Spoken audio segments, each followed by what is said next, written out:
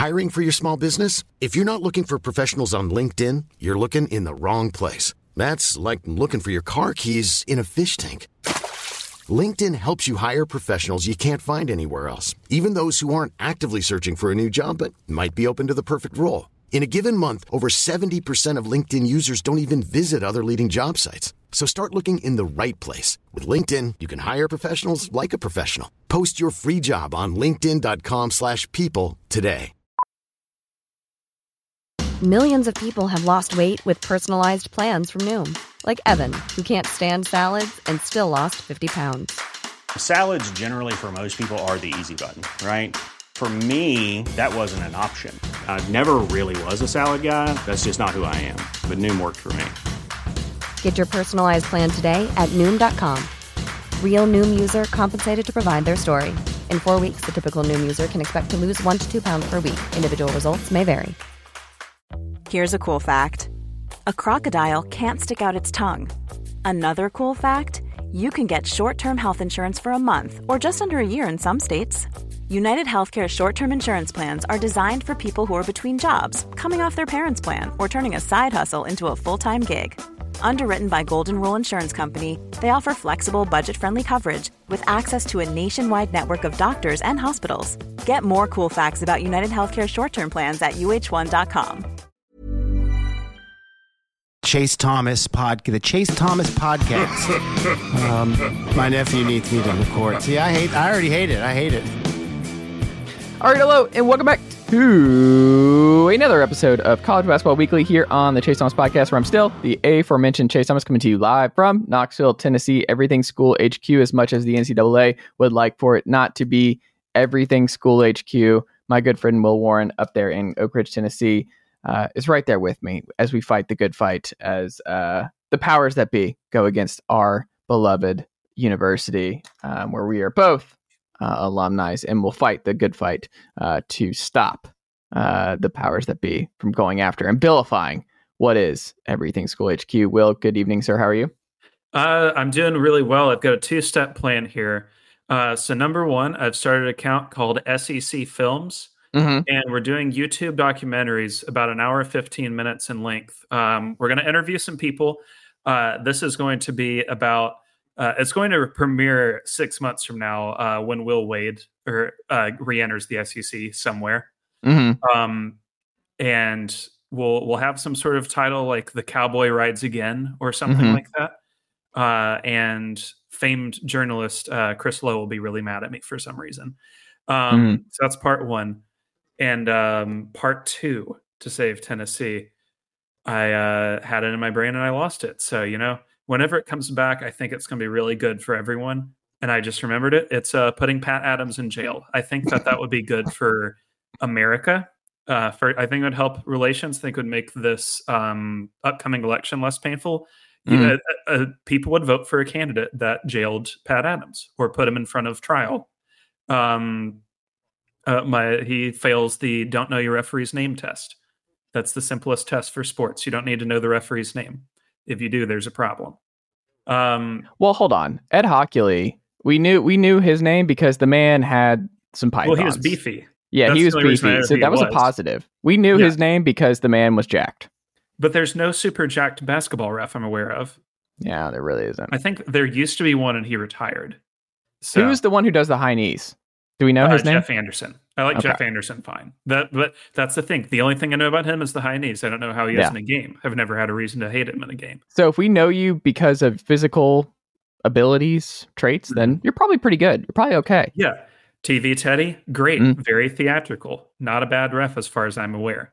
Roger Ayers, only know him because he's always at the top of those Ken Pom ratings. Pat Adams, bad. I know who you are. I see your movements. You're like Anthony Jordan to me. Would you rather... What's a worse scenario for Tennessee in the Final Four? Pat Adams calling a game for them or the Spalding ball in a Final Four? Which would you rather have? Give me the Spalding ball, honestly. Because here's the thing. You get the Spalding ball. I don't know going into the game that it's going to be 2 hours and 45 minutes. Pat Adams on the call. I know I've got 7 video monitor reviews in my future. I've got 4 technicals. I've got 17 incomprehensible foul calls. I've got a miserable 2+ hours of my life. It's going to be longer than Godfather Part 2 with Pat Adams on the call in the Final Four. But thankfully, I don't think the NCAA hates Americans that much yet. Yeah. Yet. It's coming. I love it. Well, Will, we have some college basketball we are going to get into on this edition of the program where, look, we talked about it a couple weeks ago about like where UConn was in terms of what they were a season ago. Now they're just like taking it personal. They're healthy. They got their big man back. They already had Newton, who was having a great year. They look like the best team in college basketball this year right now. To you, though, does it feel like UConn is breaking away from the pack with more schools around the top 5 and in the top 10 continuing the trend of falling short against some lesser competition of late? So I don't think that they are breaking away from the pack. I think they are breaking away in a pack. And that pack being Houston, Purdue, and UConn. I think those three have kind of solidified themselves for now as like the clear best teams of college basketball this year because like, yeah, Houston's non-conference wasn't great, but neither was UConn's. They're both only got 2 losses in really tough conferences. Purdue survived against Northwestern after, nearly getting boo-booied out of the building. They've got 2 losses. You look at the KenPom top 25 right now. Those are the only 3 teams with 3 or fewer losses, let alone 2. Everyone else has 4+. And so you look at the resume, I think they're clear of the field. You look at the quality of play on the floor, I think those 3 are clear of the field. I think in games where Klingon is fully healthy and playing the whole way, UConn has at times looked like the very best team out there. They've got that extra gear that I'm not sure anybody, but maybe when Purdue is really cooking can match. Like Purdue's shooting is on and Edie's, doing Edie things. But I still have some worries about them defensively. Not a ton, not as many, but they don't really force a ton of turnovers and they still foul a lot. But this is a UConn team that, really, they survived the run without Klingon just fine. Your only losses are both on the road. You haven't had a home or even neutral site loss yet. If they could play the NCAA tournament in the Northeast the entire time, I think they'd win all 6 games by 15+ points. But I do think it's going to get a little tougher for them going forward. Like, you still got to go at Creighton. You got to go you got to do both Marquette games, actually. Close the season at Providence, and then there's leaving Big East play to go to the rest of the nation. But no, I think they're clearly in that top 3 group. It kind of changes for me night over night as to which I think is best. Like, if you ask me right now, I'd probably put Purdue number 1. If you ask me if Houston beats Kansas on Saturday, I might have to put Houston number 1. But no, I think those are the 3 that are breaking away. You got them, and then you've probably got a pack of 14 teams after that, where you're like, on any given night, you could be the 4th best team. On any given night, you could be 54th. I really don't know. Like, starting with Arizona and ending at Creighton, you could kind of consider all those teams roughly equal. Who would be a worse national title matchup for UConn to repeat? Would they prefer to avoid Houston or Purdue? That's a really good question. I think Houston might be a little tougher just because Houston is so uniquely nasty to prepare for on the turnover front. If your guards aren't ready for that challenge, you're going to be in hell for 40 minutes until you figure it out. That being said, Houston obviously doesn't shoot very well. So I think both could have some unique ways of attacking. Purdue's shooting, Edie is obviously the headliner, but did you know that Purdue is shooting 40% from 3 this year? I would assume that Purdue's always shooting 40% from 3, Will Warren. But both, Braden Smith, 43%, Fletcher Lawyer, 43%. Lance Jones has jumped 7% in the last month. Mason Gillis, this is not going to hold, but Mason Gillis is at 51%. So, what did they shoot last year? It was not 40, it was 32. Oh, really? Yeah. That was why people kept sagging off on them in that 16-1 game. They just were like, we don't trust that you can beat us. But you know what they can do? They can find themselves in games where they out free throw the opponent by 57 and then have the opponent coach cut basically a WWE style promo after the ejection. Now, and that could be the case to me of I definitely think of the possible matchups remaining in Yeah. college hoops this year. That would be the most interesting one, Purdue UConn, because it's, Mm. the two best bigs in America going at each other, probably. Yeah. Certainly the two most motivated. I feel like if Dickinson had more motivation, you could put him number 2, but Mm. it just waxes and wanes so much game to game for him. I'm so biased when it comes to Edie, though. I don't like watching. I don't No, think it's I don't like it either, and I feel bad because it's not his fault. He's 7'4", 300 pounds. Yeah. Like that's the way he's built. He's using, and he's not just big. Like he has legitimate skills. He's probably going to be a first round draft pick at this point. Do we think so? I think so. I mean, like some team is going to figure out how to use that and how to hide him defensively, at least for stretches. Yeah. I think he'd be a good role player on a good team. He'll never be a starter, but he'd be like a good bench piece. But Garza was fun. Like Garza was fun to watch. Yeah. I liked Dickinson at Michigan, and I still do at Kansas. It's just like I said, it kind of comes and goes motivation wise for him. And even Klingon, I think, is more fun. Yeah. So it's a tough line to toe of like you don't want to go with this comparison, but it does kind of feel like international hockey or soccer where there's like a clear, like Germany in the early 2010s, where it's like you step on the court with them or at the field and they're just like instantly better. And it's not enjoyable really for anybody because like, sure, it's cool when Purdue hits threes. I can get behind that. Sure, it's cool when they block shots.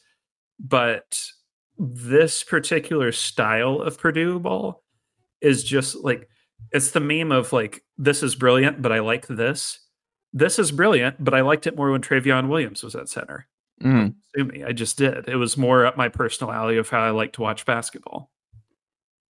Yeah. Well, there you go. Will, bubble bump. Which school is less on the bubble this week than they were a week ago? I think we got a very obvious answer here. It's got to be South Carolina. They were 17-3 prior to beating Tennessee on Tuesday.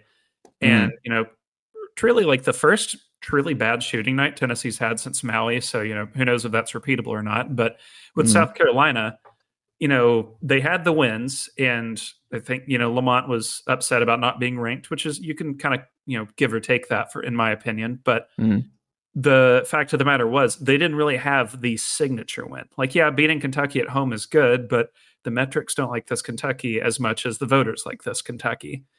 Beating Mississippi State at home, good win, but you didn't prove it away from home yet. Like, their best non-home win was either Virginia Tech or Grand Canyon. So to get that big signature road win, to really prove your resume a bit further, like you can make a real argument. They're probably like 80% or greater to make the NCAA tournament, if not higher than that. I mean, I look at them and I'm like, yeah, that's going to be a pretty frisky 8-9 seed when it's all said and done. I wouldn't want to draw them. They play very hard, very well coached defensively on the whole, I think. What's the biggest difference between them a year ago to now? They got rid of G.G. Jackson. I think that is your easy call. No, it's that, and the spacing is a lot better. Like, yeah, they had some non-shooting fives they'd run out against Tennessee, but having B.J. Mack on that roster is so huge. Like, there's not it's deceptive because of the way basketball is played now, but there really aren't that many ground and pound dudes that will pop out and take 5 threes a game. In the SEC, it's pretty much just him and Janai Broome. And Janai Broome is one of the very best players in America. So you don't really get the skill set very often. And I think he's opening up a lot more things for them. Like, you go look back at the box score, Tennessee held Michi Johnson down very well. I mean, he was held pointless until the final, I think, 12 minutes of that game. And, they had a couple role players go off, but the reason they won that was BJ Mack. BJ Mack kept finding his matchups, kept getting down low, kept getting fouled. That to me is the key for them going forward of if they're going to make a little March run or stay in this SEC title race, he's going to have to keep playing like that. And he's been stepping it up against top competition, which has been nice to see. Is Lamont, do you think he's a rising star? Do you think he's at this job, he'll be someone who's targeted for a bigger one? Or do you think he should stay here for a little bit? Based on, because he was it's kind of like one of those where it's like, are you sure you want to leave chat now? Maybe get a little bit more experience for a couple more years, and he took this job because it's like South Carolina is not an easy job historically. No. Well, that's why I would get out. I mean, it's not an easy job. Look at Dennis Gates this year. Yeah. You gotta, I think it's just, It's the same as Dusty for me a little bit at FAU of like he's going to be fine this year. He'll get a job if he wants it. But in Pat Kelsey at Charleston too, you kind of have to strike when the iron is hot because you don't know how hot the iron is going to be in a year or two. Mm-hmm. And so could it be that he makes South Carolina into like a yearly top 25 team? Sure. Like Lamont, I was a little surprised at how quickly national media gave up on him because it's the same pattern as it was at Chattanooga. It took him a year and a half to get things going there too. Like his first year, they were god awful. They went 3-15 in the SoCon. They looked hopeless. Yeah. And then by midway through year 3, they were cooking. Like they took off in year 3 and never really looked back. They were easily the best team his final year there. And it was like clear to me, like, oh, he's following that same plan here. I mean, I didn't think they would finish last this year. I definitely didn't expect this, but I thought they'd be more competitive. If you're a year ahead of schedule like this at a job that doesn't attract much NIL money or constant fan attention outside of when you are really good, you kind of got to jump. And it's not going to be pretty if he does, but like, I mean, so think about this. There's going to be a job or several that opens in the Midwest this year. Lamont is from Findlay, Ohio, played at Worcester, coached his first 20 years of college basketball in the Midwest somewhere. Is that your next Ohio State coach, for example? You know, is that I mean, like, it'd be wild, but could that be your next DePaul coach or something like that? Stay away. No, if it's between South Carolina. Although we will talk about them in a second. You're going to have a lot of jobs like that open in the Midwest of like, could Lamont potentially, I'm just like spitballing here, like it would be wild if he did this, but like if Clemson opened, Clemson has more resources. Like, sorry, they do. Like, would you take that? Or if Otzelberger left Iowa State, would you go to Iowa State? He's going to have options, I think. And it's going to depend, like everything in this coaching search cycle upcoming, it's going to depend on what Louisville does because they are the hammer that sets all the dominoes in motion. But once those dominoes are set, we're going to get a really clear picture of A, will he leave? And B, is it worth it to leave? Maybe another one, dark horse, like stick around, just Texas. Maybe you have that one circled. He'd be a little fish out of water there, I think, because that is now technically going to be leaving one SEC job for another. Yeah. But like, I'm scanning the program ratings list here on KenPom, just thinking of some options here. Like West Virginia is going to be open. Lamont's not a bad option there. What if Penny leaves Memphis because they're not doing so hot right now? Look, everyone has their issues with the Rice basketball Owls. Will Warren, who amongst us has not taken the Rice Owls? I've lost to food in my life a few times. I haven't lost to Rice specifically, but I've had some bad experiences with food before. I sympathize with the Memphis Tigers and that one account on Twitter who is like really obnoxious about them. I feel like you're responsible for this because we lead a show 2 weeks ago about Memphis and how legit this is, and then they proceed to go on a losing streak. Please recall that I pointed out on that show they were playing with their food a lot, and that they needed to shape up or ship out on that front to really become contenders. I was optimistic on the whole, but I did point out they've been doing a little too much. You know, they had a little too much dip on the chip. They've been humbled, and now we got to see where they go from there. Absolutely. Well, this is something that I've just been thinking about, like, because DePaul is open, right? And you're seeing a lot of names about DePaul. It's something that we'll always see the end of time is who can save DePaul. Like it's just who can save DePaul. No one will ever understand why DePaul can't figure it out. It's in a great market for college basketball. There's a lot of talent in the state, in the city. Like DePaul should not be this bad all the time. And yet, here we are. DePaul always trying to find the right guy. Will Warren is the ultimate just college basketball story. Will Wade trying to fix DePaul. And should that happen, because it's a must-see event of like, can Will Wade, who's just, it doesn't matter if he's at McNeese State or wherever, he's going to win a lot of basketball games. What happens when he meets the immovable object in DePaul basketball? Like, would that be what finally turns the corner for the Blue Demons, sir? What say you? No, I think it'd be a very interesting hire. I think he would be the fit that makes the most recruiting sense. I But the thing with like hiring Will Wade is you as the AD have to be comfortable with how much am I willing to live in the gray area of recruiting and NIL and portal work. Because Will Wade, more than any other high major coach of my lifetime, maybe since like I guess Kelvin might count, but like 15 plus years is the point, is comfortable operating in that gray area. Like that is his life's blood. He will push every single rule he knows to the limit to get what he wants. And does it work? Obviously. But I think if you hire Will Wade, and we saw this at VCU, we saw this at UTC, LSU, we're about to see it at McNeese, you have to be comfortable knowing that like Will Wade is not going to be at your school for longer than 5 years. I don't think there's a single job in college hoops that he would last 5+ years at. It's kind of like the Lane thing of like Lane is great for a time and place to get you going again. And you kind of wonder how long is that time and place? How long is this guy going to stick around? There are long-term builders in college basketball and there's short-term builders. Will Wade is an elite short-term builder. And, it took him a little bit to get it going at LSU, but like once he did, they looked awesome. So I'd be curious to see like how long would he stay and how quickly would that turn around? I don't feel like it would result in a tournament bid in year 1, but year 2, year 3, he'd have him back rolling again. But when I think of like his options, I just cannot imagine him taking that, I don't know. Nothing would surprise me with Will Wade. Like what job he takes, or I like, is there really a job that would surprise you that he jumped at? That might open up realistically. But DePaul's the one that would surprise me just because he's never coached in the Midwest. Like, yeah. So he's from Nashville, went to Clemson. The closest he's been geographically is Harvard. So, I mean, like, kind of, but not really. I mean, Harvard and the Midwest are not culturally similar at all. No. There's no like real evidence he could recruit Chicago the way he needs to, or like the way he's recruited Atlanta, for example. But if you're DePaul, you just take the shot, man. And if you're worried about him not being there in 5 years, man, hey, maybe you get 4 years of good basketball. Like that's just a rare, like take it for where you're at, man.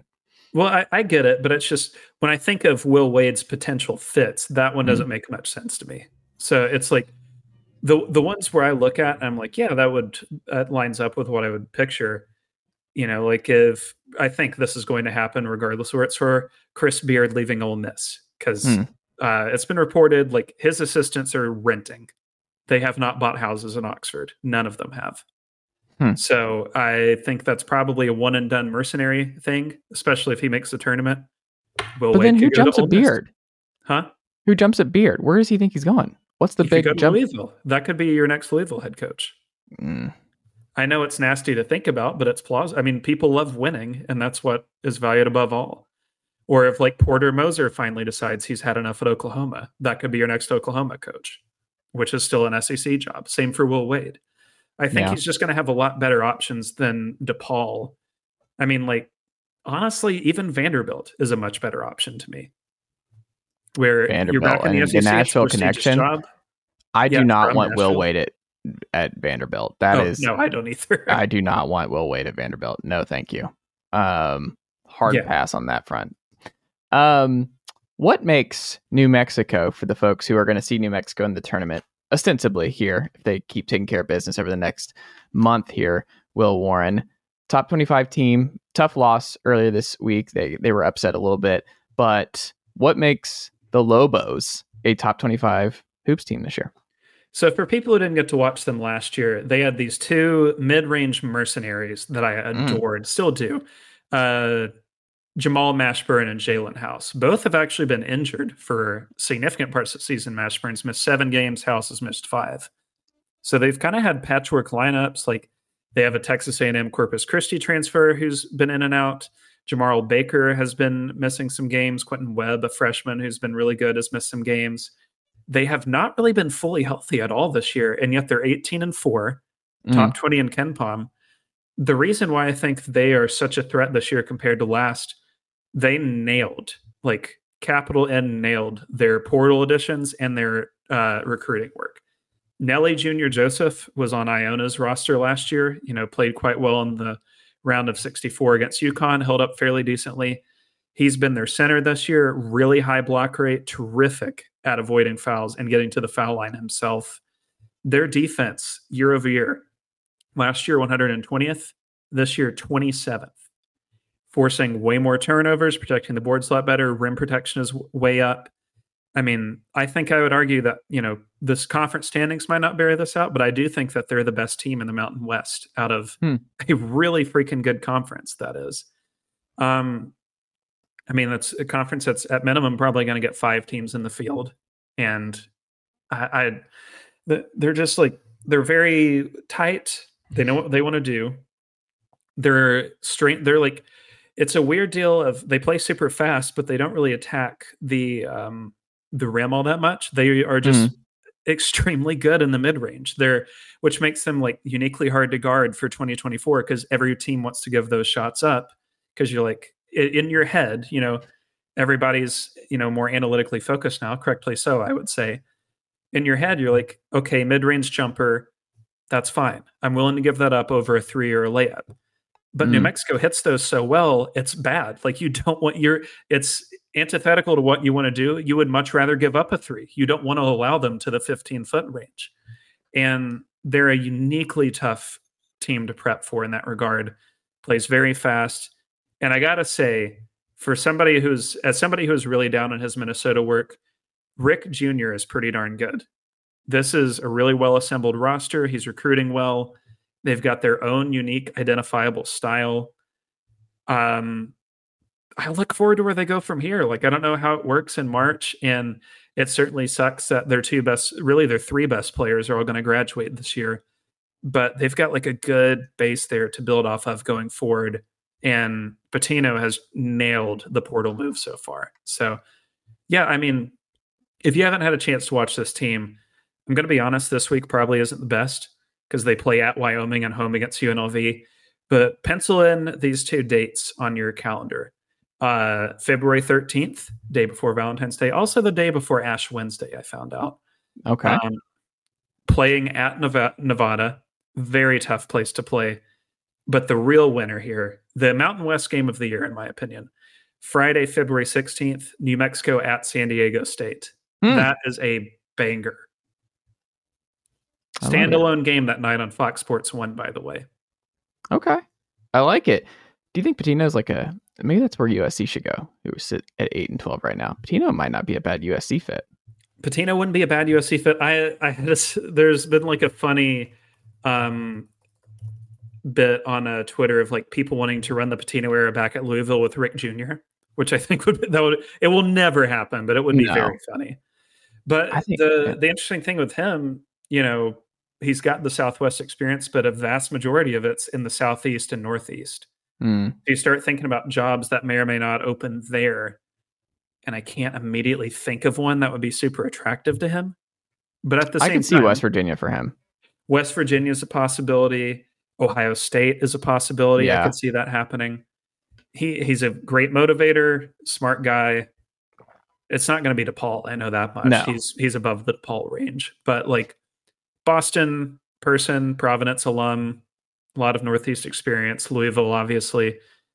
He'll bounce somewhere, but if I were him, and I know this is not how coaches think, but if I'm him, stick around at New Mexico.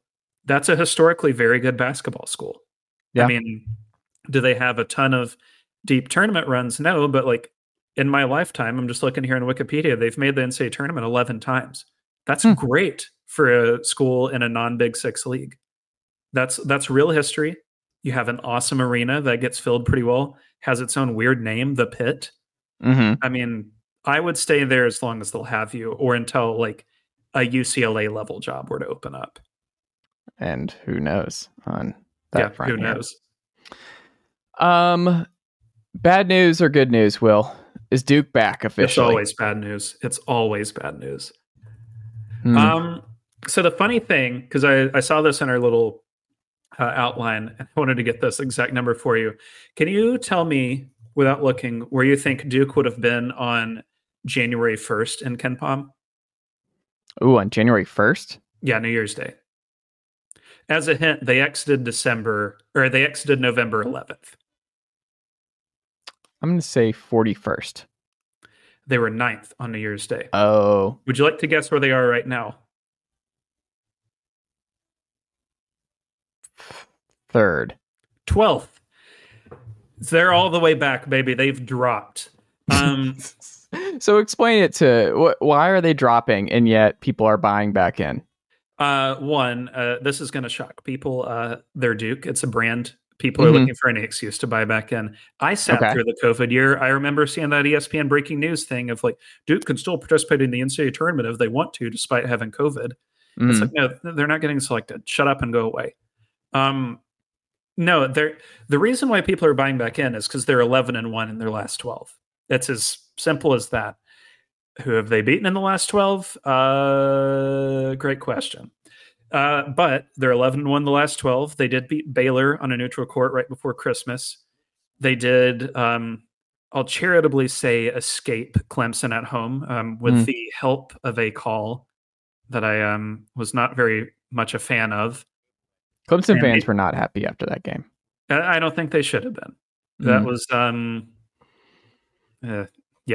did not see that call as very good. But they did hang on to beat Virginia Tech quite well on Monday. I will note they shot 53% from 3 in that game, which kind of up to you on if that's repeatable or not. But I think people are buying back in because they've had some health concerns throughout the year. They kind of seem to be building back to it. Like Mark Mitchell is getting back to it. Flip has looked really good. Jeremy Roach has accepted his bench role and is playing pretty well.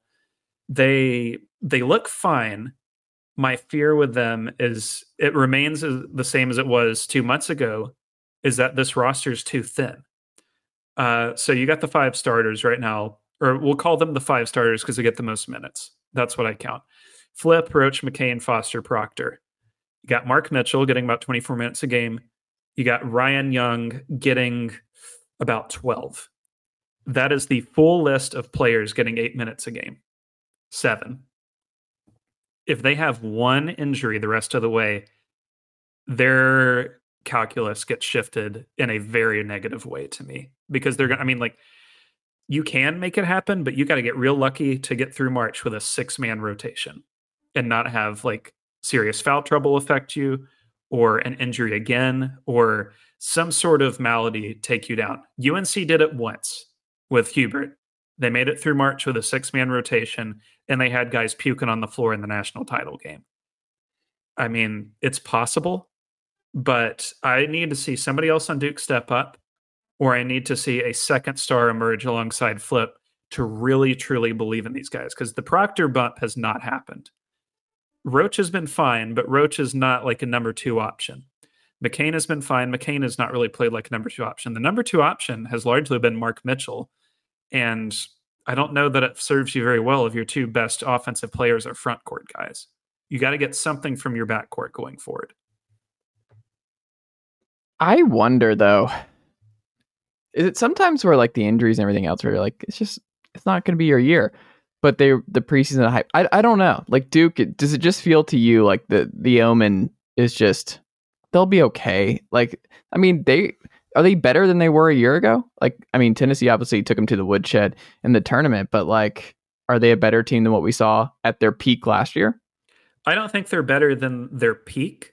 They could be by the end of the year, but like right now, I would take last year's March Duke over this year's February Duke by a hair. And I think it comes down to like the offense this year is better, but last year's defense was just balling out by the end. I mean, you saw them against Oral Roberts. Yeah. Max Asmus got put in a locker for 40 minutes, and that is hard to do. I mean, you saw that in the ACC tournament. It's not hard to shove Virginia in a locker, but you get the point. You know, much better defense last year, did a lot better job at forcing tough 2s.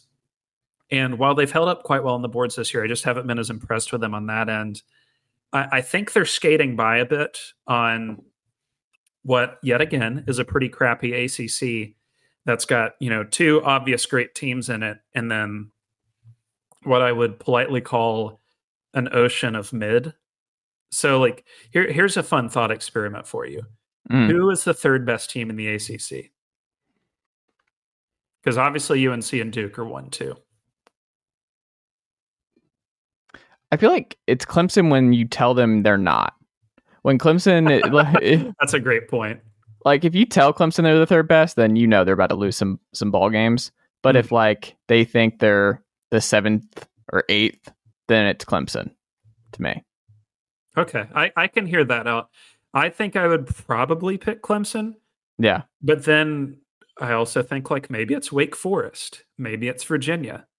The point being, like, you really only in like Clemson's, I'm surprised you didn't say NC State there anywhere. I don't really believe in them, man. To be honest, they're 14-7. They're fine, but like, I don't know. Them losing the way they did to Syracuse puts a negative taste in my mouth. They really don't have any great wins. Like, you go to Ken Palm right now, they have one win over a top 50 team, and that was Wake at home. And I think that was the double bird game, I think, if I'm remembering correctly. That was funny. That was awesome.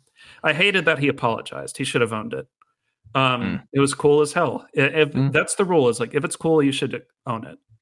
But either way, I don't think it's a Gonzaga situation with the ACC at all. I mean, this is like, the depth here is remarkable. Like, you only have the 2 top 15 teams, but 12 of the 15 are in the top 100. Like, there's no real off nights unless you have Louisville on the other end of the line. But the point being, they're not getting the night in, night out experience against the best of the best the way like Tennessee is, or Houston is, or Kansas is, or like UConn even. I mean, Creighton would probably be they would be easily the third best team in the ACC. So would Marquette. So would St. John's. So would Xavier. So would Villanova. I don't know that would be a real argument. Like, even in the Big Ten, like Purdue's got to play Wisconsin. They got to play Illinois, MSU, Northwestern. That doesn't really exist for Duke. So it's a question of like, I understand why people are buying in. I'm not stupid. It's Duke. But I also kind of caution against it because they've dropped in the metrics over the last month because they're winning games, but they're not impressive wins. Like, the Pitt home loss was bad. I thought that was a nasty one to take.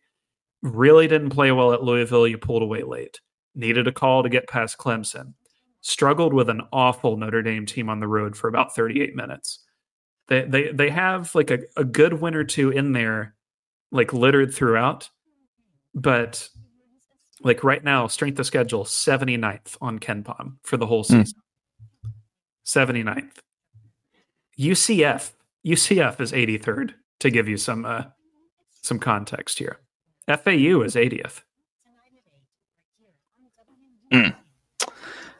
Well, we have to talk about this real quick here.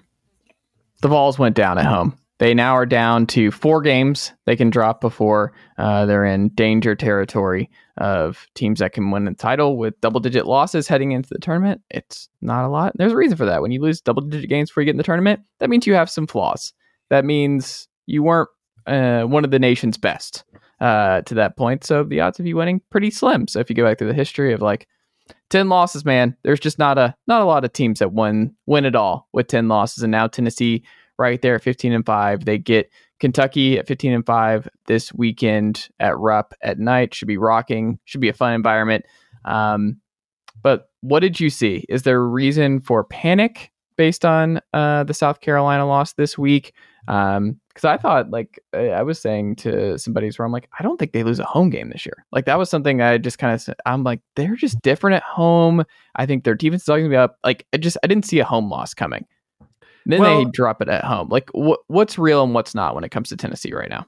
So I would caution. So I will say, I saw one writer call this the worst loss of the Rick Barnes era, and I was like, I've been around for a lot worse. That's friend of the pod, Ryan Chempert, though. I love Ryan to death, but I remember losing by double digits at home to UTC. That was a lot worse than this. Yeah.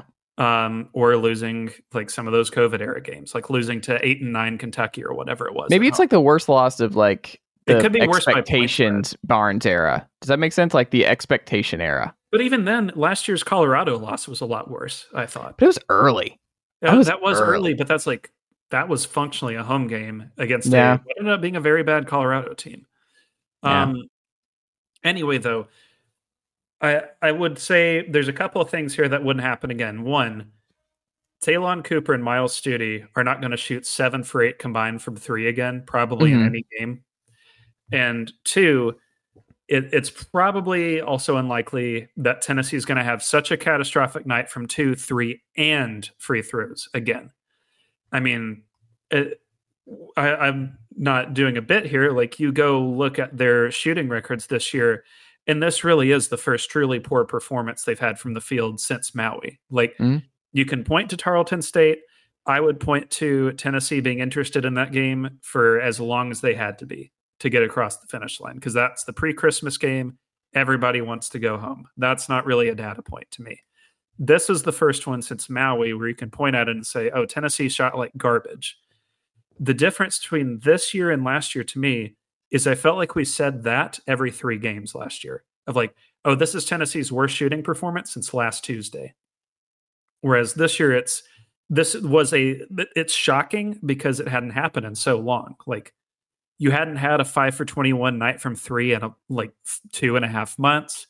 You hadn't melted down like that on free throws in a long while. You hadn't struggled to get offensive boards like that. I mean, I don't know if people are aware, like, they got held to their lowest offensive rebound percentage since the Kansas game by a South Carolina team that's not really elite at defensive rebounding. So I would be more worried if it didn't feel like such a, Murphy's Law game for them, where you have that happen. You have the free throws driven and out. You have Estrella miss a wide open dunk that clings out of the rim. You have the very first play of the game where Jonas Adu gets it wide open off the pick and roll and whiffs on the layup, like doesn't even hit the rim. I would be more worried if I had not seen this team do what they did to Alabama, Florida, Illinois, Wisconsin, etc., and B, if this had been a trend, because like this truly was like an out of nowhere offensive performance for them. So I'm not as fretful about that. I will say South Carolina did the right thing in this game. They took more 3s than 2s. They only shot 33% from 2, by the way. But the key to beating Tennessee, unless you have like a Kentucky level talent or something, is you've got to up the variance and take a ton of 3s, because Tennessee will give up a lot of jumpers. It's how the system works. And if you hit those backside passes and get open, like, you're going to have a chance. But you got to knock them down. They had 2 guys who went 7 of 8. Good for them. So it's not like a catastrophic loss to me. It felt annoying, very annoying at the time, I will say, especially because I went. But I think no more games for you the rest of the season, Will. You've lost your privileges. Can I tell you the last 2 January games I've been to? What? This one and last year's home loss on Chris Lofton retirement night. Oh, you're definitely banned. Why aren't you saying this out loud? I'm putting this on Twitter. Will Warren, if you see this man, please escort him kindly out. I'm allowing myself to go to like home Vanderbilt. I think No, you're banned. Will, I'm sorry. You can come next year. Like, it's going to be like we're losing a lot. Like, next year, you're allowed back next year. Wait until I get the press pass for the NCAA tournament. Then it really will be bad. But that could be the cure, because I don't do press usually. Well, that might be a different omen. I think that I would also be more worried if Kentucky didn't just do the exact same thing the next night. Because which makes this game on Saturday that much more intense, because someone's going to be riding a 2-game losing streak and a lot of panic from that fan base, depending on how Saturday night goes. Yeah, and Kentucky's got a little bit different of an excuse of I believe they were missing 2 players, right? They were missing DJ Wagner didn't play, and I don't think Justin Edwards did either. But that's still a really friggin' talented team. And you told me every UK fan on Twitter told me Big Z or whoever was going to be Jokic Jr. And guess what? He sucks. So no, he doesn't suck. He's a freshman who hasn't really learned the game yet. But point being, it's been proven Kentucky can lose at home. They keep doing it over and over under Cal, to be honest. So I'm less fretful about this game than most. I think the key really is 2 ways. One, does Kentucky have a single player that can guard Dalton Connect? Because I don't really see one on the roster. 2, is there going to be a single Tennessee player that can keep Antonio Reeves from going from 30 for 30? Well, we know the answer to that. I think there is. It's Meshack. It's Meshack. But then if he doesn't go for 30, what do you do with Reed Shepherd? What do you do with Rob Dillingham? They're a really hard team to guard, but they don't do any guarding of their own. So I think whatever happens, the most likely outcome is a really exciting start to finish game. Lots of points both ways. And you take a look at Tennessee's game, and if you adopt the attitude of, well, that was their worst shooting performance in 2 months, that's probably not going to repeat itself, then you're probably like, okay, I think they're going to have a good shot against Kentucky. And if you're a Kentucky fan, you can probably say the same thing of like, oh, Florida shot 12 of 28 from three. That was one of their best performances of the season. As long as Tennessee doesn't shoot 50% from three, we're probably going to hang in there. So, but I do think it's going to come down to, and you know, this is kind of every Tennessee game now in a way, can anybody stop Connect?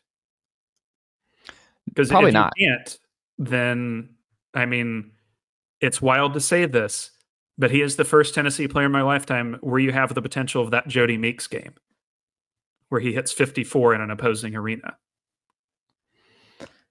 I think it's just gonna be fun. Like, this is just gonna be such a fun atmosphere, and I think both we agree, two elite teams. They're somewhere in the top 3 in the SEC right now, depending on who you ask. But the Reeves versus Connect factor alone of who's more deserving of National Player of the Year love, like that will obviously be a big part of this. And then too, I think, and I don't know if you agree with this, I think it's fair for Barnes to explore Meshack starting at the 4 in this game and Josiah coming off the bench. I think we're at that point now where I think it's just, I think you have I'm to. good with starting Meshack, yeah. I think you have to. I think you have to try this now. I think we're at that point. It's going to be a big game for him either way. I would be surprised if he doesn't get like 20 minutes here. And I think that should be the case going forward, right? Like, Meshack should be a 20-minute player for this team. Yeah, I'd be up for it. I think you got to reduce Josiah's minutes until he figures out whatever's going wrong with him offensively. Which we hope turns around, but until then, I think Meshack, especially with this matchup, I think it needs to be this needs to be a big Meshack game. Is where my head is at. Final thing here: Bart Torvik / Kim Pom don't lie. West Virginia is the worst team in the Big 12 this year. Will Warren. Yeah, I don't feel like that's any surprise. I mean, it's kind of, I can't, well, I guess it's an easy target, right? Like, they're bad. They have a reason to be bad. Everyone understands their reason to be bad. But at the same time, like, you being the worst team in the Big 12 still means you'd probably like mid-pack in a lot of conferences. And the good news there, you know, you being mid-pack in a lot of conferences means like you're still hanging around in Big 12, like you beat Kansas, you beat Texas, you've pulled off some pretty good wins so far this season. And, you know, I don't anticipate them doing much more of that, but I think the obvious thing here is we're going to have to see what they do come March, because I don't think Eilert's going to keep the job as interim. You know, you can't really, what are they? I mean, you just kind of assume that they're very bad, but 8-13. He's not keeping the job. So then it becomes, where do they go from there? Do they get Jared Calhoun from Youngstown State? Do they try and see what Pat Kelsey's number is? Stuff like that. I'm very curious to see what their eventual pivot is, because obviously this isn't it. It's also just sad, you know, like, because obviously the circumstances here were complicated with Huggins and everything else, and that was not the plan to have to do a quick coaching change and figure stuff out here in Morgantown. But it just feels like when you stay like the loyal route, where it's like we want to go with someone in house, like, and the players were all, and you have their response after of like the players want to keep and stay in house, stay in the family, promote from within. You're just like, we all in the back of our minds are like, I get, you have to, like Rodney Terry, you kind of have to with the run there, or like those feel good stories. It seems like more often than not they don't work out when they get the full-time thing, and you have to rip the Band-Aid off more often than not. Yeah, and like that, I'm sure Eilert will land on his feet somewhere. He might even stay at West Virginia as an assistant. Like, he didn't ask for this. That'd be weird though if he stayed on as an assistant after this. I think that'd be real strange. But that's gonna be a battle, I think, at Tennessee years from now. Do we go with a Barnes lieutenant or a Barnes guy, or do you just Danny White be like, nope, we're going to go a different way. We're going to go with a certain Florida Atlantic coach, potentially. Who knows? We're going to play a Providence coach too, but yeah. We'll see. We'll see. Will, do you have a stats for us this week? Your Boy, stats? do I have a timely one. Okay. Obviously, I guess it'll be 2 nights ago when this is released. The Purdue Northwestern game finishes up. Purdue 46 free throw attempts, Northwestern 8. Do you know the last time a Big Ten conference game featured one team shooting 40 plus free throw attempts while the other shot 10 or fewer? I do not. It was Northwestern who shot 40 against Illinois just last January. Oh, which wow. makes Chris Collins' post-game conference, where he said, "I've never seen a box score like this," that much richer. I love that. I didn't know that. That's fantastic. But I understand. Like, there's just some you're just like, this is wild. Will, if I was a Northwestern TV or a Northwestern fan, I don't think I'd have a TV this morning. Also, as someone who has played Purdue this year, it's not fun. It's not a pleasant experience. I didn't enjoy it earlier. Will Warren, what can the good folks check out from you over at statsbywill.substack.com today? Good stuff coming this weekend. So we got our weekend watch list as usual. If you sign up today, paid subscription, you're going to get a preview of what I think is the best game of the weekend, Kentucky, Tennessee. Not really sure what would be close. I guess Houston, Kansas. I don't think Duke, Tennessee would beat it, to be honest, unless we're at Duke. But great game that you'll get a preview of. And then I think by the time this will be up, we'll have up the comparison of this year's top 50 teams to the last 25 years at this date of the season in KenPom, which is a way, like last year we did this. I think you remember the series. We went through and we pointed out, hey, 2023's group is really bad at the top, but has a pretty stout back end. Guess what happened in March? Wildest Final Four grouping I've ever seen. Is it going to be the same this year? Probably not, but it still looks like we're going to have some chaos. So we'll have that up at the blog. I'm going to get back in this dang Vanderbilt series, especially now that I found out it made its way to a Vandy message board. So they had nice things to say, by the way. I wasn't expecting it. Okay. They were like, yeah, we agree. We suck. And I was like, yeah, you do. I think they're just, yeah. Hey, like it is what it is. There's no running. And it's also like, we need to accept this so that we can adjust and move forward. Yeah, exactly. So got that. And then other series coming out. Hopefully some work with some other people in the sport. Our boy Trilly Donovan could be seeing some stuff from him out there soon. So, lots to come. But, again, I'd like to say this every time I'm on here. Always thankful for the support people give. Reached another new high in subscribers this week, which is cool. Another new high in reads or read count or whatever. I don't look at the stats very often. But, no, always thankful to be here. Thankful that people read and thankful that people care. Makes me feel good about what I do. I love it. Go support Will and all the great college basketball work he's doing at the best college basketball website today, statsbywill.substack.com. Type in your email, become a subscriber. That easy, that simple. Do it today. Will, always a pleasure, my friend, and I will talk to you next week. Thanks for having me on.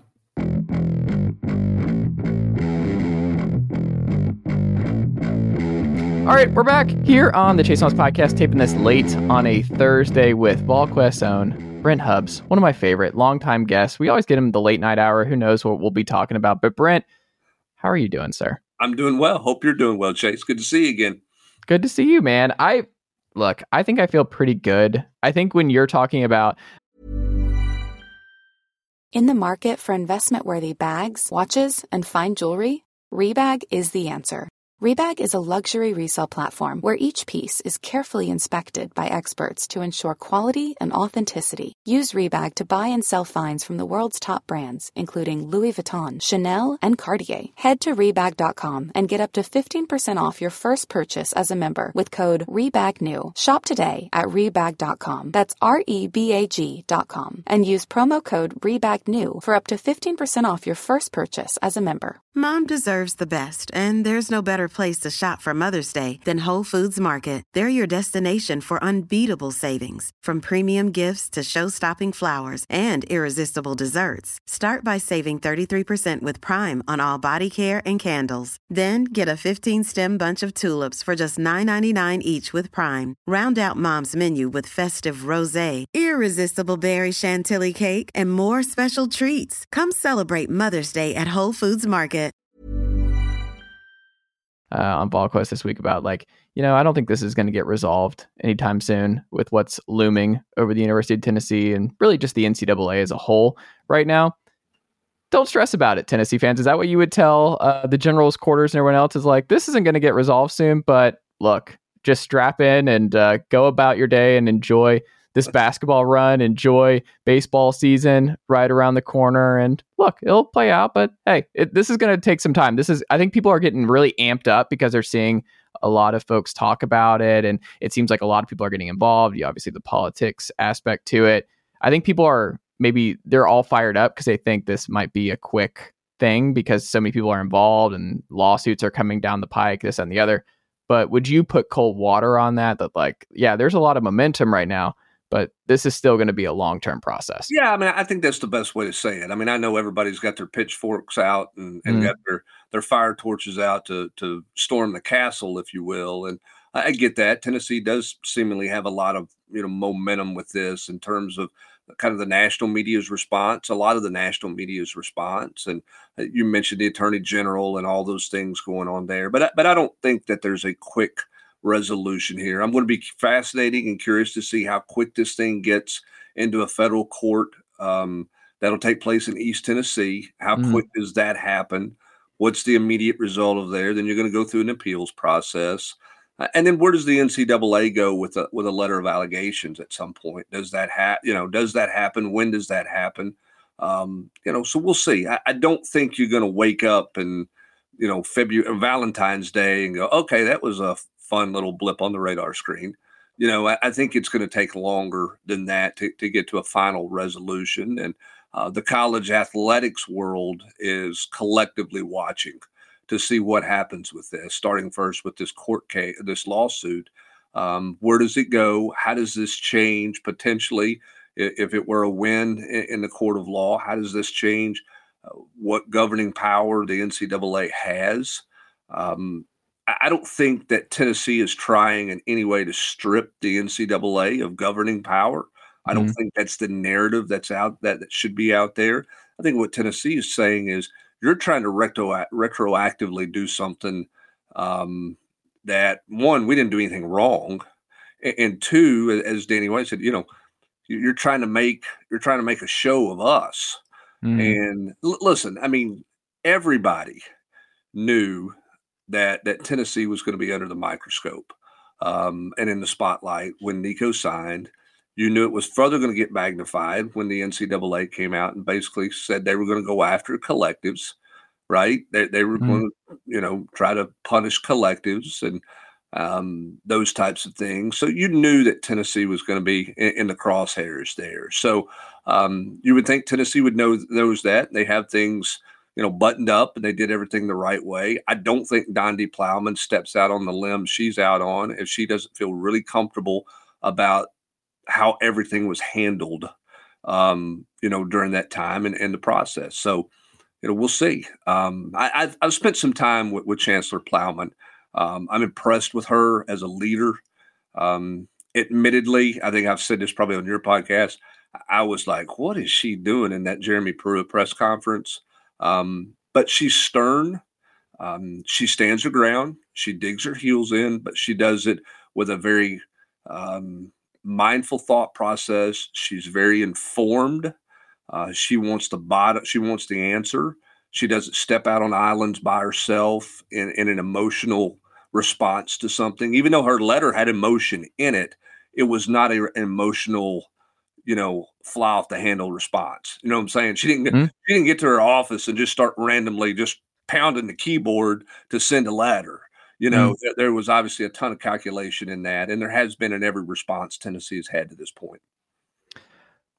So when you think about how this affects things in the short term, is there anything that Tennessee football anything with Tennessee football this spring and summer that will change based on this? Maybe it's just on the recruiting front. Do you see any immediate ramifications of this? I mean, I don't see anything immediate. I know there's been some people talk out there about player ineligibility, being ineligible, with Nico being eligible. I think all of that is that's just a conversation that's not even on the radar screen in my opinion, at this point. There's so many layers of things moving forward that are going to take place. And obviously Tennessee's steadfast in that that nothing went wrong. Remember this too, the NCAA has said that their goal was not to punish student athletes. Yeah. It was to punish, people that in their eyes were taking advantage of student athletes or whatever, with these collectives. And I think that, people look at the Florida State situation and see the punishment they got and say, man,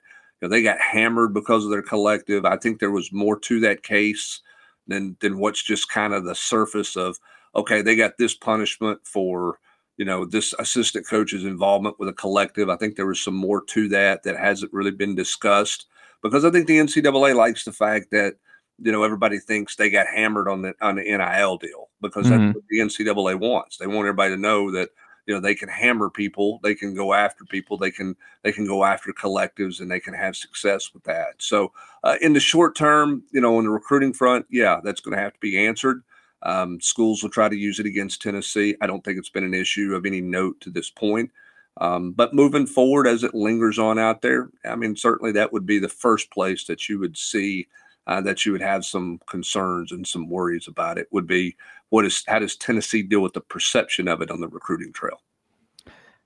And I think too, for me, when you talk about like the perception and everything else, and they try to use it as a negative, I just wonder if that backfires for other universities when they're recruiting kids of like, oh, are you sure you want to deal with that? And it's like, I think if you're a Tennessee player, like you see Jackson Lampley jump into the fold this week that I'm asking you about, but I just feel like in February 2024, this is more of a universal rallying cry where athletes and parents and everybody else would be like, good on them for protecting these kids and protecting their athletes and for going to battle, and they're in trouble for helping kids or you know what I mean? Like this is something where these are all positives for the student athletes that I don't know how you would be able to spin a negative way on a kid who sees how Tennessee is protecting their student athletes and advocating for their student athletes in a very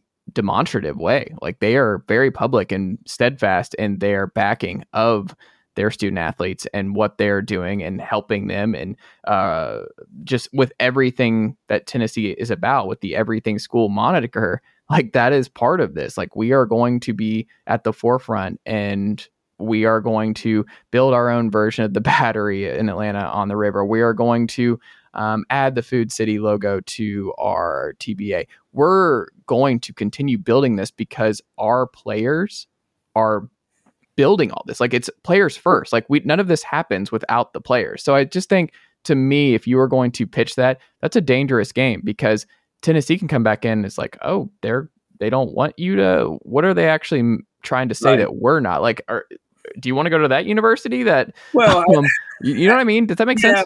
And I mean, from that standpoint, yes. I think the one counter to that is some people are going to try to will gravitate to, well, if Tennessee is found guilty of something, then they're going to be a repeat offender. And, you've got lack of institutional control, which could mean postseason ban, no playoff. Do you want to go to a place where you don't have a chance to compete in the playoffs? Again, not saying that's what's going to happen. I'm saying perception that gets pitched. And oftentimes perception in recruiting can become a reality if you're not careful. So I don't think Tennessee has to go in with, a 12-slide PowerPoint presentation or anything like that. But I do think that you have to be aware in the back of your mind that some schools are going to try to tell kids, well, I mean, that's fine. You can go there if you want to, but understand that, you may not be able to play in the postseason. You may not be able to participate in the postseason. Is there any evidence of that? No, there's not, but that doesn't mean it's not going to get used, because recruiting is so much about perception. And that's what some people will try to throw at, I think, some prospects this spring and this summer. But again, I don't think it's, nobody's in a panic at this point in time. It's not caused, if anything, it's caused what you're saying, guys to go, I like the fact that the school that my son is considering is standing up for the student athlete, because the rights of the student athlete are paramount, because that's my kid, and it's not just about them making money and how much money they make. It's about them getting the opportunity to be a part of the landscape and the economy of making money when my son, my daughter is helping them make the amount of money that they're making on their campus, which is obviously part of the messaging that Donde Plowman and Danny White have put out there to this point. And I think, Donde Plowman said this on, I get my days confused. I think she said this on Wednesday when she was with some media people caught up to her before a meet and greet on campus. And she said, I'm not comfortable with the direction of college athletics, and I think Danny White has mentioned that as well. And we've seen Jim Harbaugh talk about the need for revenue share. Now, nobody is saying that they want it to be the wild, wild west. Everybody in power, okay, in power in athletics and at universities want some kind of guardrails, some kind of parameters, some kind of guidance, control, if you will, legislation, if possible, to manage what is the wild, wild west. But the point is, how are you going to punish when it is the wild, wild west right now? And until, I think that's what Donde Plowman's saying is, hey, let's work on some things to fix the problem instead of trying to punish for something that had no rules around it in the first place.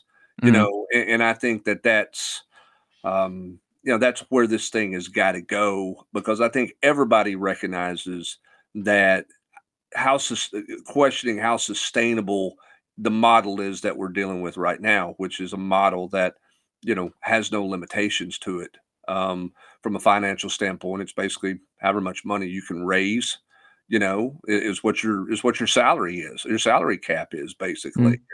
There's lots of big time concerns about that. And Danny White's spoken about that publicly, the concerns he has. And so is Donde Plowman. So I think that's where this thing has to go. If you're the NCAA, is I think you have to try to get out of the mode of we're going to go back and punish people.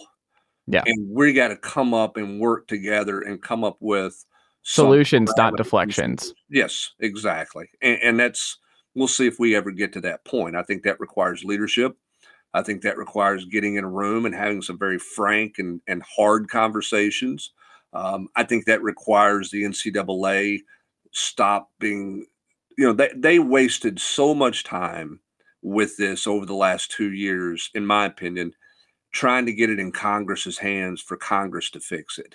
Okay. Here's the reality of that. They're not going to. Okay. They're just not going. I mean, who is going to go and vote to say, hey, we're going to limit how much money an individual can make. We're going to limit how much money an 18 to 22-year-old can make. We're going to take the right for them to make money, based off what they've earned with their name, image, likeness, whatever you want to call it. We're going to take that away. Who's going to vote to take that away from them? Yeah. I mean, I just don't see it happening. And so I think the NCAA has spent way too much time waiting on that answer after they got shellacked 9-0 in the Supreme Court. Like, why did you think that was going to change? At that point, you better start working on finding parameters to create some rules and some guidance, and stop trying to put the toothpaste back in the tube, because it's out and it's not going back, in my opinion. I mean, you listen to the questions during these hearings and you're like, they're just not college. I mean, they're not college sports fans. They're not well engrossed in the world to you here. And you're like, why would we ever put them in charge of finding the solution to this problem? And here's the thing. I mean, is that really on their radar screen? No. I mean, I'm not going to we're not going to get political on this show. Yeah. But they got a lot of things that are ahead of their to-do list. Right. That doesn't include how much money a college athlete makes playing a game, playing a sport. It's just not a priority, nor should it be at this point. You should have had some regulations a long time ago. You didn't. You got yourself in a serious mess now. And if you want to preserve who you are and what you are, you better find some solution to it. Or you're going to see more and more lawsuits to the point that you are going to have a breakaway. You are going to have sports breakaway, whether it's football, whether it's Power 5, whatever we're going to call it now, and that's the direction that you're going. And hey, you've got concerns in your game. You had a head coach at a Power 5 school walk off the job this week. Yep. To go be an assistant coach at the NFL. Chip Kelly might go do the same thing. Yeah, you've got bigger fish to fry than to try to go back and punish somebody for something that happened 18 months ago. Like, that's not the solution. Okay. And I would say that if you're going after Florida State, if you're going after Oregon, if you're going after anybody, that's not fixing the problem. Punishing something that's transpired, that you didn't have a rule in place for, trying to go back and punish for that isn't going to stop anything. Right. I mean, do we think because they punished Florida State for their NIL, do we think nobody at Florida State's making NIL money? Do we think they shut it down at Florida State? No, they didn't. Yeah. So work on some solutions to the problem instead of trying to create punishment for what you perceive to be a problem when there was no rules in place. Be athlete first. Figure out, talk to the people. Figure out talk to the collectives. Talk to universities. Figure out how. I mean, Dondi talked about that, right? Where she tried to meet with Charlie Baker. I think that was something she specifically cited.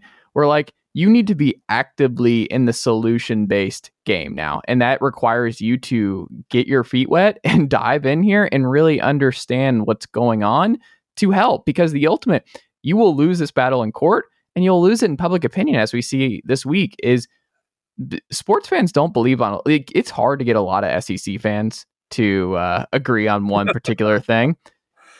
I don't know if you've noticed this week, just about all SEC fans are on the side of Tennessee with what's going on here. And they want, coaches, whoever, fan bases, donors, they are on this side of hey man, we just this is silly. What are we doing here? This is just not how you want to go about this. We need to be figuring this out. You are losing good coaches left and right.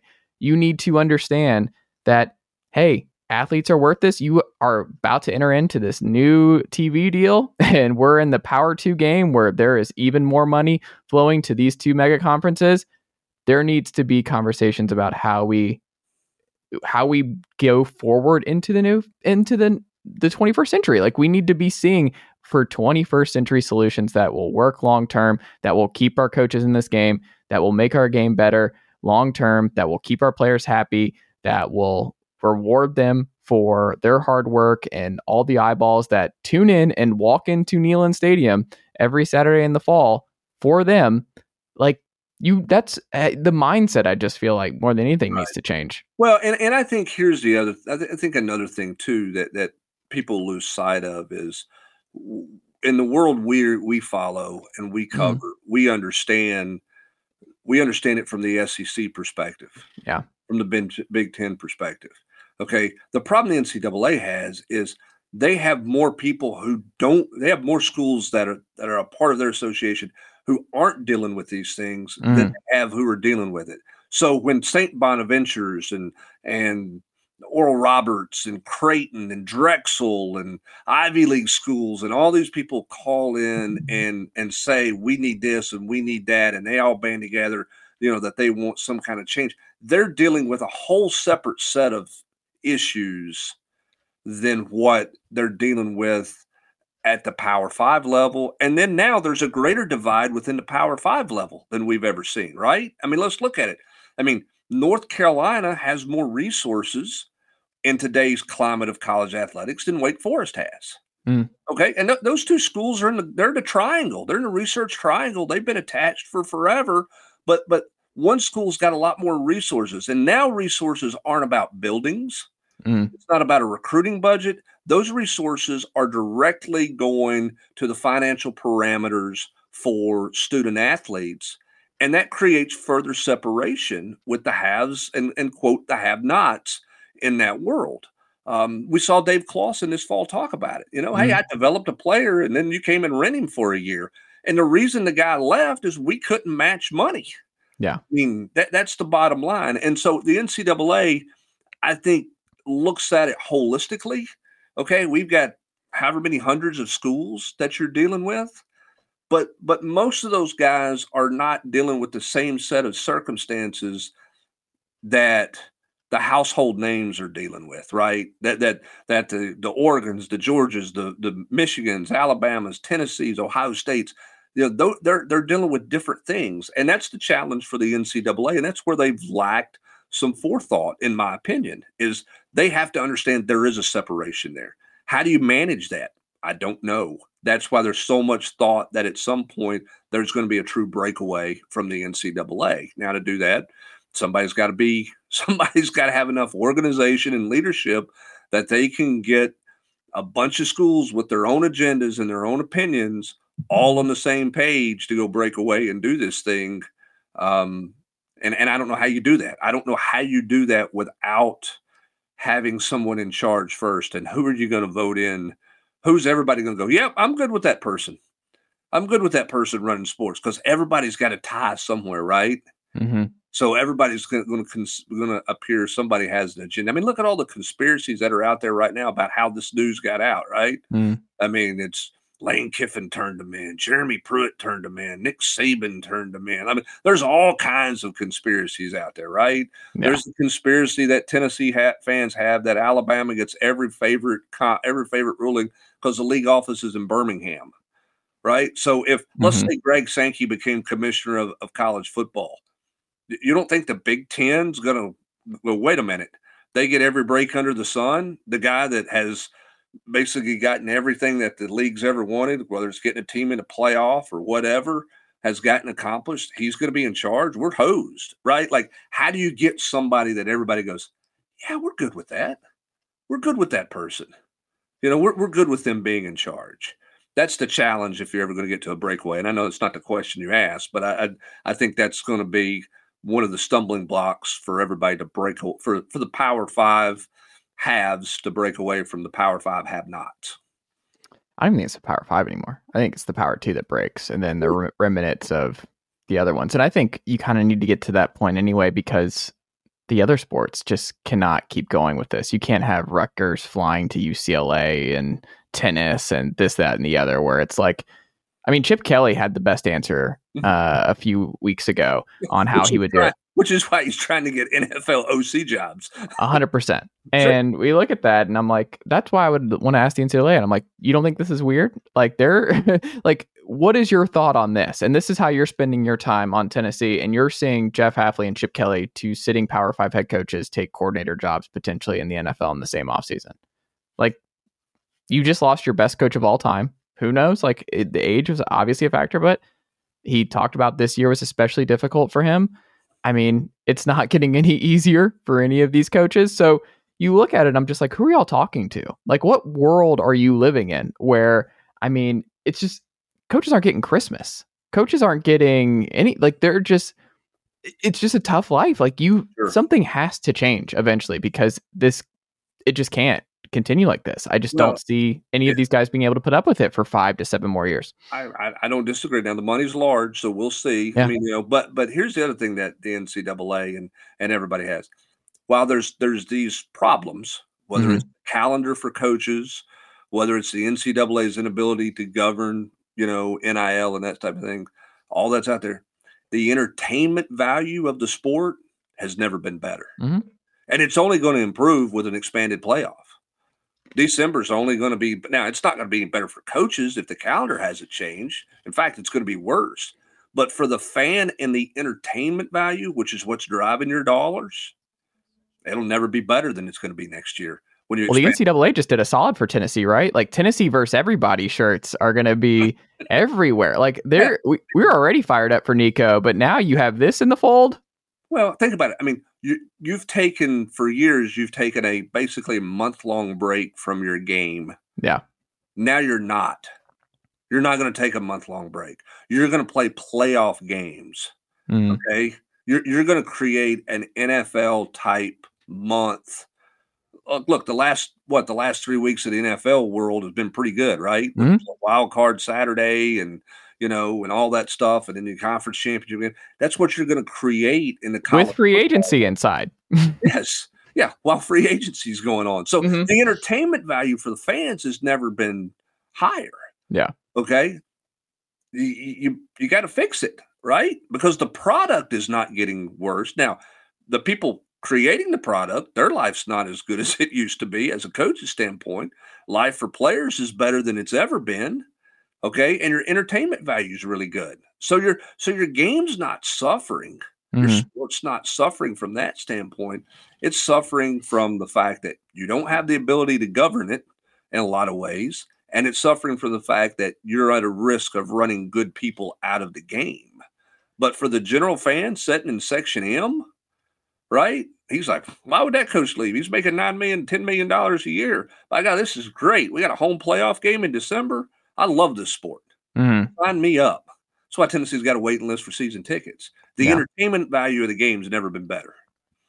No, I mean, even across the board, like, I mean, you've been covering Tennessee a long time. Have you ever seen Tennessee this strong all across the board for a full calendar year? Like, fans get something year round. Like, you're a top 10 program in basketball, football, and baseball right now. That's, I mean, Which is why if you announced tomorrow, hey, Donde Plowman's going to be outside, at the, what is it, the Vic Davis statue there at the Torchbearer, oh, yeah. and she's going to be there for the next couple hours. If you want to come by and say hi, there'll be people driving. There'll be people taking a late lunch who have no affiliation to Tennessee, never stepped Yeah. on, never been in a classroom in Tennessee, who just want to come by and shake her hand and say thank you. Mhm. Thank you for what you're doing for the fans, for the sport that I love. Yeah, I mean, that's why. I mean, with where Tennessee's at athletically and as a school right now, yeah, there's a lot of people. It's Donde and us against everybody, and they're ready. Yeah. They're ready to go. That's why they got their pitchforks ready. And Tennessee fans are willing to Mel pick up. Gibson and Braveheart, right? I mean, and she's got a whole army behind her. Oh, Yeah, absolutely. 100%. Yep. I mean, is there any, I don't think there's a president with a better approval rating with its constituents and its fans than Donde Plowman across the country right now. No, she's, I mean, for what she's done, I mean, she took a strong stance. Yeah. And a lot of people questioned, with Jeremy Pruitt, and it worked out in Tennessee's favor because Pruitt's no longer here. You didn't pay him a bunch of money to go away. It didn't cost you a bowl game. Yeah, it cost a fine, but nobody's affected by that. Some scholarship numbers that are very manageable. Okay. And you got in new leadership, which has done well, a football coach who's already beaten Alabama and beaten Clemson in a bowl game. Yeah, you fixed it. Mhm. You've made it better. And you embrace, as a university leader, you embrace athletics. You recognize it's important. She is, and I've had a chance to spend time with her. She is a sports fan. Mhm. She likes sports. She understands its value, but she also likes sports. She was a little league mom. She was a football mom. She loves being a part. That's why she's at all these events. Yeah, it's there for there's reasons for her to be there. It's political. It looks good and all that other stuff. But she thoroughly enjoys being at those sporting events. And listen, Tennessee went through a bunch of chancellors where that was not the case. They didn't care about going to sporting events. They didn't care about being seen at a sporting event. She's in the crowd with all these people at sporting events. Yeah. I mean, she understands the front porch of your university, right? Like when it's strong there, it permeates down. And she recognizes that. I mean, listen, I'll give that selection committee credit. They finally got that position right. And God knows it took them forever to do it, but they have finally got that position right. Because here's the thing she's done. She's obviously recognized the importance of athletics as a front porch. And she's hired good people to help run athletics, right? Danny White inherited a pretty good situation outside of football, but he's done a good job with football. They've continued to grow. But then you look at it on the academic side, she's done some really good things on the academic side and growing the business department and the engineering department and what they're doing with a plan for facilities for growth and addition of students and all of those things. I mean, she's been a home run hire, and there's no other way. There's no other way to say it than that at this point. What she's done, managing COVID, managing through the NCAA once, now a second time. That nobody has carried more popularity and confidence with the fans and the alumni than what she has right now. So how much do you know about what's going on with Jackson Lampley, and how does this affect things on the national level? That's a great question. I mean, obviously he's attached himself to the lawsuit and saying that as a student athlete, he should have, you should have the opportunity not only to make money, but how much money you could potentially make at a school is a factor in deciding. And he equates it to, you don't take a job without knowing what your salary is going to be. when you go through that process. If you're a graduate and you've got a headhunter who's helping you find a job and he brings you 3 or 4 potential interviews to go see, you want to know what that salary is. What's my earning potential at these places? And I think that's where what Jackson Lampley is trying to say is, that you have the right, you should have the right to know what that earning potential is and what you can make. And that's a part of the landscape of the world that we live in now. I don't know that it has a great effect on the specifics in what the NCAA has been investigating. But if we're going to move this discussion, if part of this lawsuit also yields the discussion that needs to take place, then that's a component of the discussion that has to be involved here. The student athlete has to be involved in the discussion. They have to be, because it's antitrust. Are you going to get a collective bargaining deal? Are you going to unionize? The student athlete has to be at the forefront of this discussion. It can't just be, hey, we're going to go take the collectives to Congress and have them have some hearings and talk, and then we're going to get in a room and we're going to have some people on a committee who talk, and there may or may not be, in a committee of 10, there may be 1 or 2 that's really dealing with NIL, and there may be 7 that doesn't even have an NIL collective or program, surrounding their athletics department in any way, shape, or form. At some point, you've got to include the student athlete in the conversation. I think what you hope comes out of this is a realization for people around the country and states, from the politicians, attorney generals, the NCAA, other university presidents and ADs and everything else, that we're in a different world. We have to stop and say, you know what? We're not going back to how it was in 1995 or how it was in 2005 or how it was in 2015. Those days are gone. You've got to adapt to change. Well, what does that change look like? Well, you better get the information from all sides to understand what the change looks like. And we'll see if that comes out of this, because I thought that was what Jackson Lampley was speaking to in his comments in the New Sentinel article that were released in the attachment to the lawsuit.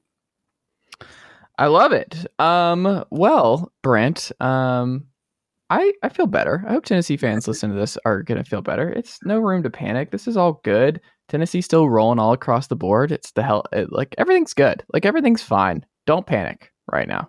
No, I mean, this is inevitable at some point. Again, I think if Tennessee has done what I think that they've done and should have done, they knew that the moment Nico got on campus that there was going to be great scrutiny, with that deal, because that was the first one, right? That was the first deal that draws everybody's attention, and this is a total different. This is an analogy, but it's not equated. It's going to have money involved, but it doesn't equate. Everybody talks about Bobby Bonilla Day, right? It's Bobby, but how many people have Ken Griffey Jr. Day? Right? Yeah. I mean, there's not nearly as much attention to the fact that Ken Griffey Jr. is getting paid for 2 more decades or whatever ridiculous money he's getting paid. It's all about the deal Bobby Bonilla did. Why? Because he was the first one. It was the first deal. Okay. Much the same way that Nico has drawn so much attention. Why? Because it was the first one. There are lots of players around the country, not lots, but there are more than a handful of players around the country who are making some serious money, some serious NIL money, but he was the first. And because he was the first, that's the one the NCAA has gravitated to. That's the one national media people have talked about. That's kind of been the one because it was the first. Well, if you're Tennessee and you knew he was the first, you had to know that scrutiny was coming with it. Yeah. So you better have done everything the right way. And I can't imagine that Tennessee and the Spire Group, more importantly, did not do everything the right way, because they would know that they were under heavy scrutiny. Because remember this too about the Spire Group at the time. Tennessee hadn't come out and endorsed them. They were a true third party. So if you're trying to establish yourself as a true collective out there, and you don't have the ringing endorsement, by a university, are you going to survive if you're doing it wrong? Are you going to make it?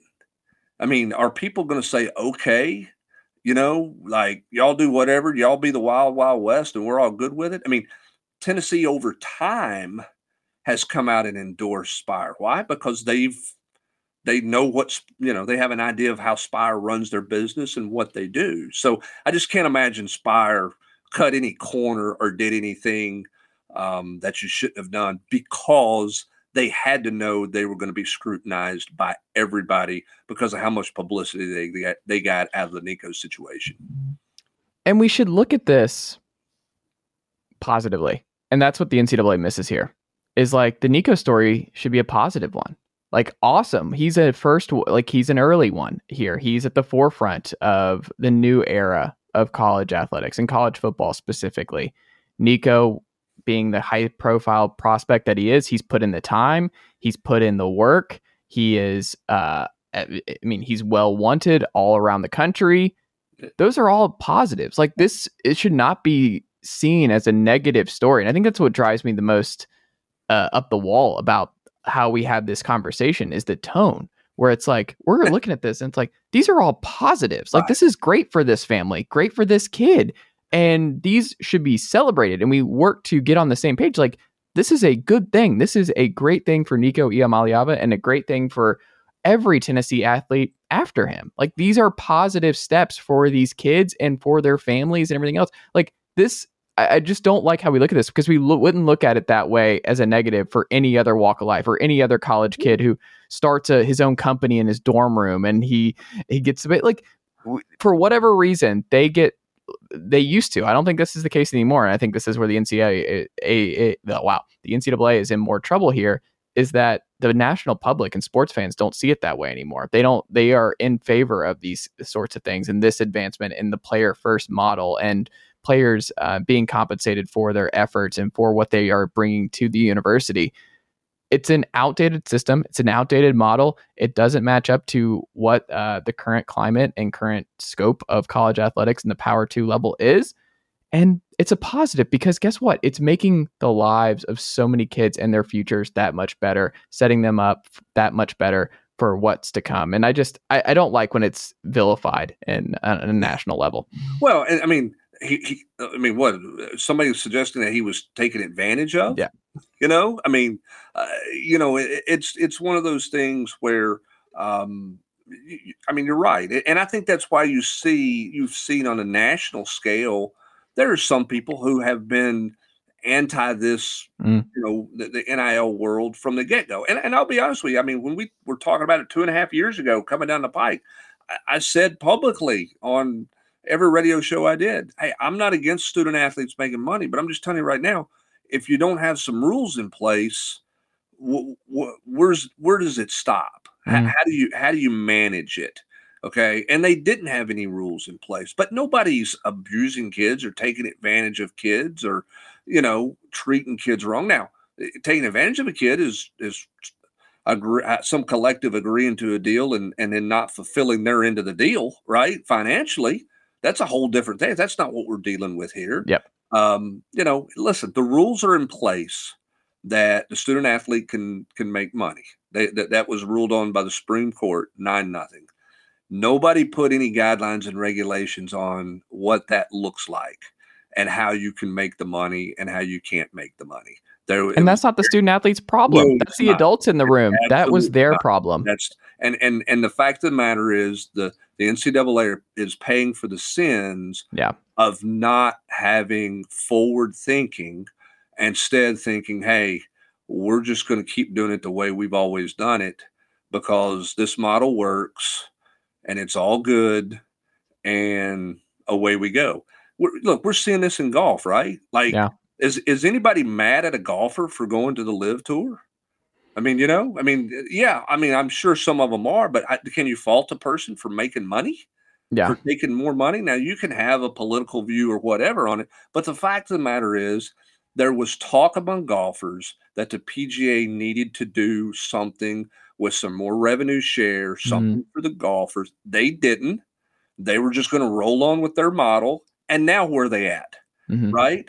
And the NCAA can take a lesson from that. And the problem is they are now trying to figure out what to do with something that they can't get their hands around, that they chose not to dive into and try to create some parameters on before it ever got to this point.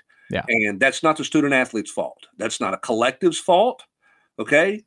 That's the people in charge that didn't have a plan. Let's get out of the penalty business like this. Let's get out of the penalization business. Let's move forward into the solution business. That is where we need to be. This is all that's just where we need to be, is how do we make this best for everyone involved? How do we make this sport great for the next 80 years? How do we make sure this sport still exists through the next 80 years? It's just the forward thinking aspect is just got to be the forefront. Well, and you can't punish by continuing moving the goalpost.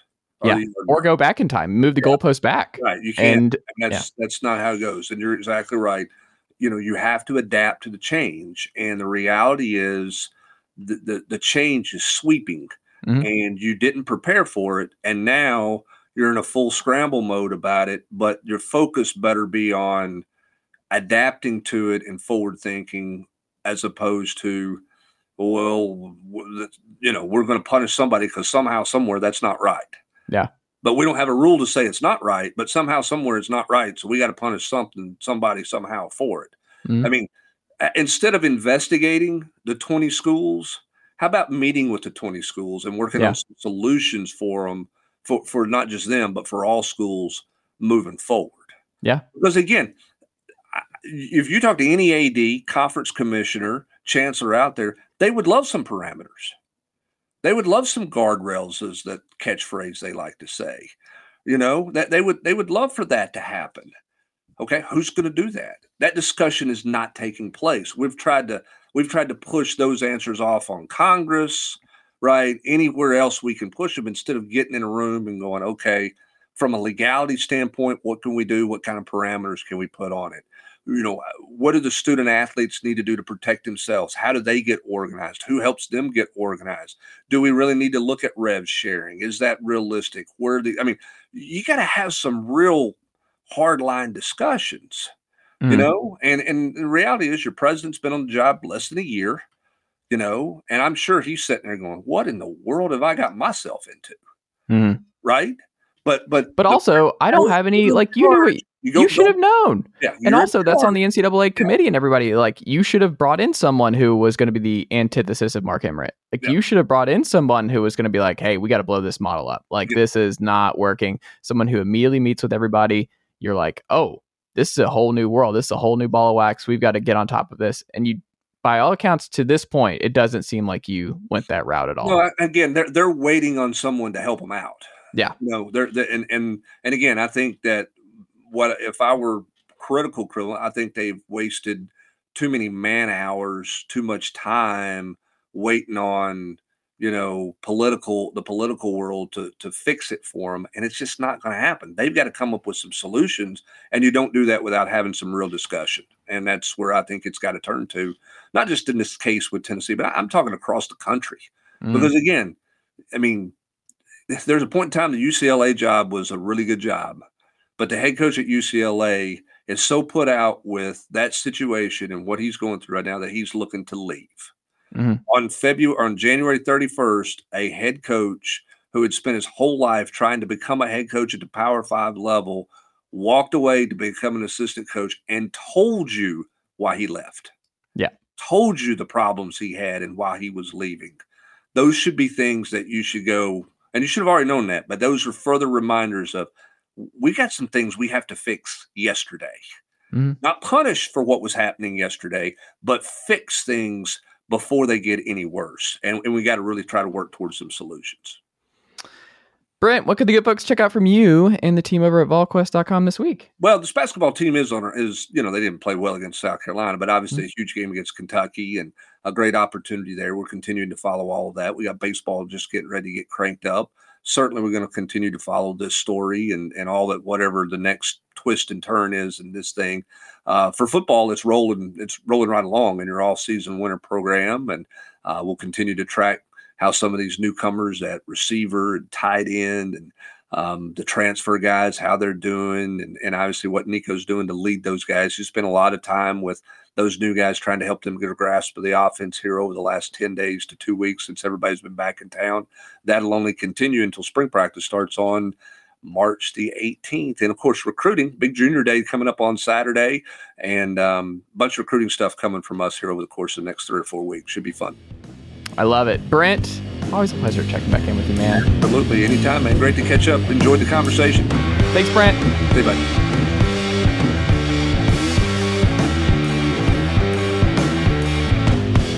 Nicely done, nephew. Chase Thomas Podcast. Hell yeah. Mom deserves the best, and there's no better place to shop for Mother's Day than Whole Foods Market. They're your destination for unbeatable savings, from premium gifts to show-stopping flowers and irresistible desserts. Start by saving 33% with Prime on all body care and candles. Then get a 15-stem bunch of tulips for just $9.99 each with Prime. Round out Mom's menu with festive rosé, irresistible berry chantilly cake, and more special treats. Come celebrate Mother's Day at Whole Foods Market. Planning for your next trip?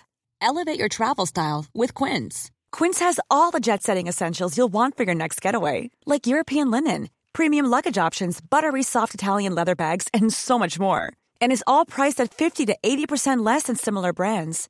Plus, Quince only works with factories that use safe and ethical manufacturing practices. Pack your bags with high-quality essentials you'll be wearing for vacations to come with Quince. Go to quince.com/pack for free shipping and 365-day returns. Mom deserves the best, and there's no better place to shop for Mother's Day than Whole Foods Market. They're your destination for unbeatable savings, from premium gifts to show-stopping flowers and irresistible desserts. Start by saving 33% with Prime on all body care and candles. Then get a 15-stem bunch of tulips for just $9.99 each with Prime. Round out Mom's menu with festive rosé, irresistible berry chantilly cake, and more special treats. Come celebrate Mother's Day at Whole Foods Market.